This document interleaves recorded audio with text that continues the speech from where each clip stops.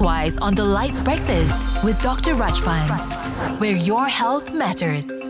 That's right, we're with our very good friend Dr Rajbans, who's here to help us look through and even analyze medical articles that have recently been published. Good morning, Dr. Rajbans. Good morning. Some interesting questions today. Now, let's get to the first one. This new European research has found that women who give birth before they reach full term may have a higher risk of developing ischemic heart disease or IHD later in life. Now, doctor, how does a premature birth translate to a higher chance of heart disease for the mothers? Yeah, I mean, it's interesting, the study, because they didn't actually tell us why, but we do know from other studies that if you have premature births, there's higher risk of, getting some of the risk factors for heart disease. There's higher risk of having increased blood pressure, diabetes, obesity, and things like hyperlipidemia. So maybe it's these increased risk factors that, cause the ischemic heart disease. And why they get that could be because maybe when they are premature, the body actually fully hasn't, adjusted itself. Hormones may be imbalanced. Could it be the other way around though? I was just thinking about because that. they have that in them, like hypertension, diabetes, and whatnot. That's why they give birth prematurely. Yeah, it could be the other way around, because the study didn't actually tell us how was he conducted and what they do. All they looked at was that, they looked at all these people who gave birth, how many were premature and how many had ischemic heart disease many years later. But they didn't tell us why. Probably they didn't look at that part of it. All they know is that you've got premature birth, you're at risk of heart disease.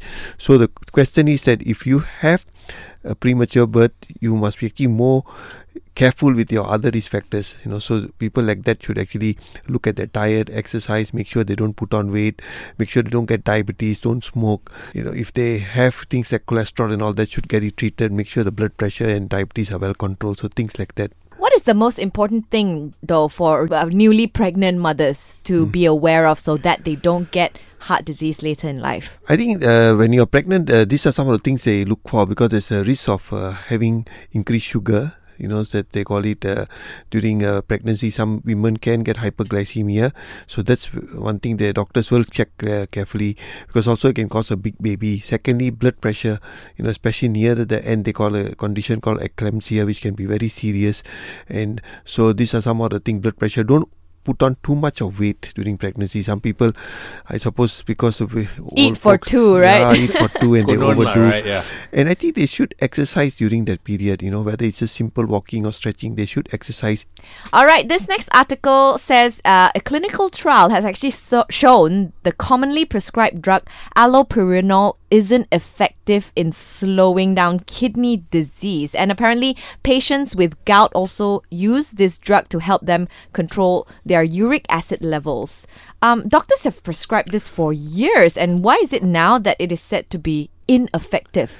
I mean, they're just something that you use for uric acid. So uric acid in your blood is actually two things it will do. One is it causes gout, and that can be quite serious, can have severe pains, and some of these patients have recurrent gouty attacks, they call it. So that's one. Secondly, the same uric acid, if too high, can cause uric acid stones, and then can cause kidney disease, in the sense that, the deposition of uric acid in the kidney. So not only stones, it can also affect the kidney per se. So the simple thing was that bring it down, just use a drug that can bring down the uric acid, and hopefully your gout attacks will get less and your kidney stones will not be formed. But over time we have realized that once allopurinol itself has got serious side effects. Right. They can get a severe allergic reaction where they can get Stevens-Johnson syndrome as a skin infection, which can be actually very serious. So now the reason guidelines have been that allopurinol should only be used if the patient has got symptomatic attacks. If you have a high uric acid, we don't put you on allopurinol unless you got gouty attacks or the kidney stones, severe pains, and they get damage of the joint. So maybe for that you want to use. But I would still look at lifestyle. Again, uric acid is a diet thing. Like cholesterol, you can, if you change your diet, drink plenty of fluids. Some people even use vitamin C, because vitamin C uricosuric. They say if you take let's say 2000 milligrams of vitamin C, drink 2 liters of water, uric acid actually can come down. But you must make sure you hydrate yourself. And a lot of people take vitamin C anyway, so it's just as something to help them from prevent colds. So simple things like that. So diet, maybe trying fluids, some vitamin C, and monitor your uric acid. If you don't have gouty attacks, then I wouldn't rush and put you on a drug like allopurinol. And even now, if you get mild attacks, we use other medication to reduce the pain in the gout. So allopurinol is no more the wonder drug it once was for gout and kidney disease. And again, drugs like this, make sure you see your doctor. Don't start anything on your own. Yeah. All right, this next article is a local study, and the Malaysian experts actually found that this mouthwash containing PVPI is capable of curbing COVID-19 spread. I mean, there's been lots of claims during this pandemic. For example, drinking warm water can help curb COVID-19. But what are your thoughts on this study, Doctor? I mean, it's if you're using PVPI or it's povidone and iodine, and if you look at the iodine and povidone, these have been used for a lot of infections. In fact, before surgery, that's the type of liquid that the surgeons will wipe your skin with. And even if your wounds are there and there's an infected wound, they use this to clean the wound. So it's very antibacterial, antiviral. So yes, it definitely will work. The question is, when you do a mouthwash, how often you're going to do it, and how long will the effect last? Though the virus though it's good to mouthwash, helps the mouth and the throat, but the virus can still get absorbed to the nasal. You don't have to go right down, it can absorb. We also know that you can absorb to the eyes. That's why when you are looking at a suspected case, the doctors will even wear a face shield. So good. It's just one of the other weapons we have against COVID, with all the other things we do. But I think still the simple things like social distancing, keeping your hygiene, frequent hand washing. If you suspect or not well, wear a mask. So things like that are still important. Earlier you said this is like an iodine, right? Yeah. Isn't iodine like they have a tinge of like orange, right? Yeah. Like I remember the one you put before surgery is also, it's very orangey. Yeah. Like if you use that in the mouthwash, won't you get orange mouth? I thought, because I think probably their concentration is much lower, unlike the one they use in surgical. So that also we don't know how much they use. So I don't think so. You should get a orange one. Yeah, I'm not exactly sure whether this is a standard ingredient in mouthwash, but prolonged use of this, how much iodine are we allowed to actually like? So all these are things. I think most of the mouthwash we have has got some alcohol inside that helps to kill the virus. So I mean, this is something probably even stronger. So the question is how often, how much, and how long will the effect last. So all these are things they have to let us know. So there has to be a guideline, I guess. Guideline. Like going to malls, you have to like do the hand wash and everything. Now you have to wash your mouth as well. Oh my goodness. Yeah, I think I'll just follow what the ministry says. Easy, just follow that. If they say this is something that also can use, that we'll follow that. Yeah. Okay, this one's all about our sight, and our declining eyesight apparently can be improved by looking at red light, this study says. Now, how can looking at red light improve our eyesight, Doctor? And what is it about the color red that helps with the eyesight? Interesting. I got no real idea how this works, isn't it? What they say is it stimulates the mitochondria in the cells, and our mitochondria is like the batteries in the cells. This is one that the workforce lah. If the cells without the mitochondria won't work, so mitochondria is the one that does all the things for the cell to be active. Right. So, and if red light stimulates the mitochondria, then of course your cells will improve. But why red light? No idea actually. We know that certain supplements or certain vitamins will help your eye. So beta carotene, lutein, but these are all supplements that or vitamins that come in our fruits and vegetables. All our colorful fruits and vegetables. Like beta carotene is in our carrots and all that, and a lot of other colorful fruits like your berries and all will contain all the xanthine or lutein. So color definitely helps eyesight, especially if it's full of all these vitamins. But why red light? It's interesting. I think the article didn't really tell us why red light. All it says it stimulates the mitochondria. So maybe that's how it works.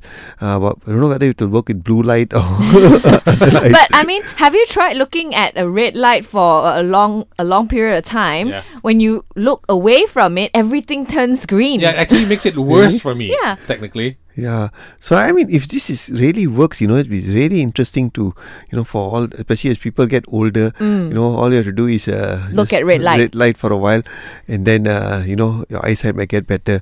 But I would really wait for more studies. I think it's just a very small, because only they took 12 men and 12 women. Yeah, it's just very small study. Very small study. So, and whether really how effective it is, I think you need larger studies and longer periods to see. And also, what kind of eyesight issues? I mean, like, Is it just about astigmatism? Is it glaucoma? Or is it you're going blind? It doesn't actually... Yeah, it doesn't tell. It just said you improved your eyesight. All right, Doctor, this last article actually says that fasting actually helps release toxins in the body. So maybe you can help explain further what happens in your body when you fast. Now it's become a craze actually, isn't it? Things like intermittent fasting, and fasting has always been from, if you look at even all the ancient religions and everything, they always have a period of fasting. If you look at all of them actually, and so I think there is definitely some truth in fasting being good for health. Today, Japanese, I can't remember his name, but he won the Nobel Prize for the thing called autophagy, that if you fast long enough, your body eats its own dead cells, because they know that these dead cells are actually, though they die, they don't get washed away, they're stuck there in the body, and they release a lot of inflammatory cytokines that actually destroy the other good cells around them.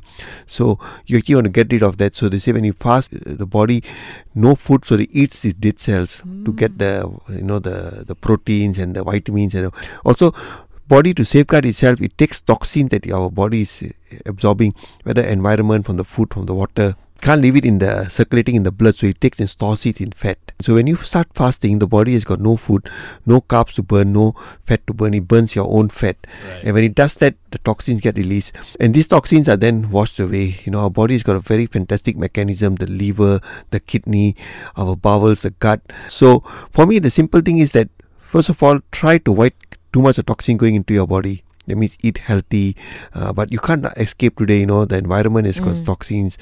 This is some of the ways that to help the body rest itself, help the body wash away. Eating itself is a very strong process. I mean, digestion itself can take the body a lot of energy. So when you fast, the body is not digesting, your time to do other things, clean away all the muck in your body, they say. So I think it's a good thing. So just be careful. Intermittent fasting is very safe. They talk of 16-8. I sometimes just do the 12-12, 12 hours I don't do it. What are you doing, Bel? 16-8. 16-8, right. And but some people go for the 2-day, 3-day, 5-day fast. So be careful. If you're not used to it, you can have issues. Simple thing is listen to your body. If your body suddenly feels tired, you don't feel energetic, or you're feeling extra hungry, that means the body is sending you a message. Then maybe you have to stop and go back and eat something. But I remember when I first started, I get a lot of gastric attacks. You only release your acid in the stomach if you're eating. So if you're getting gastric attack when you're fasting, that means you're thinking of food. Because the body doesn't know when your food is coming. If you're thinking of food, then the body says, oh, he's going to eat something, let's get the acid out.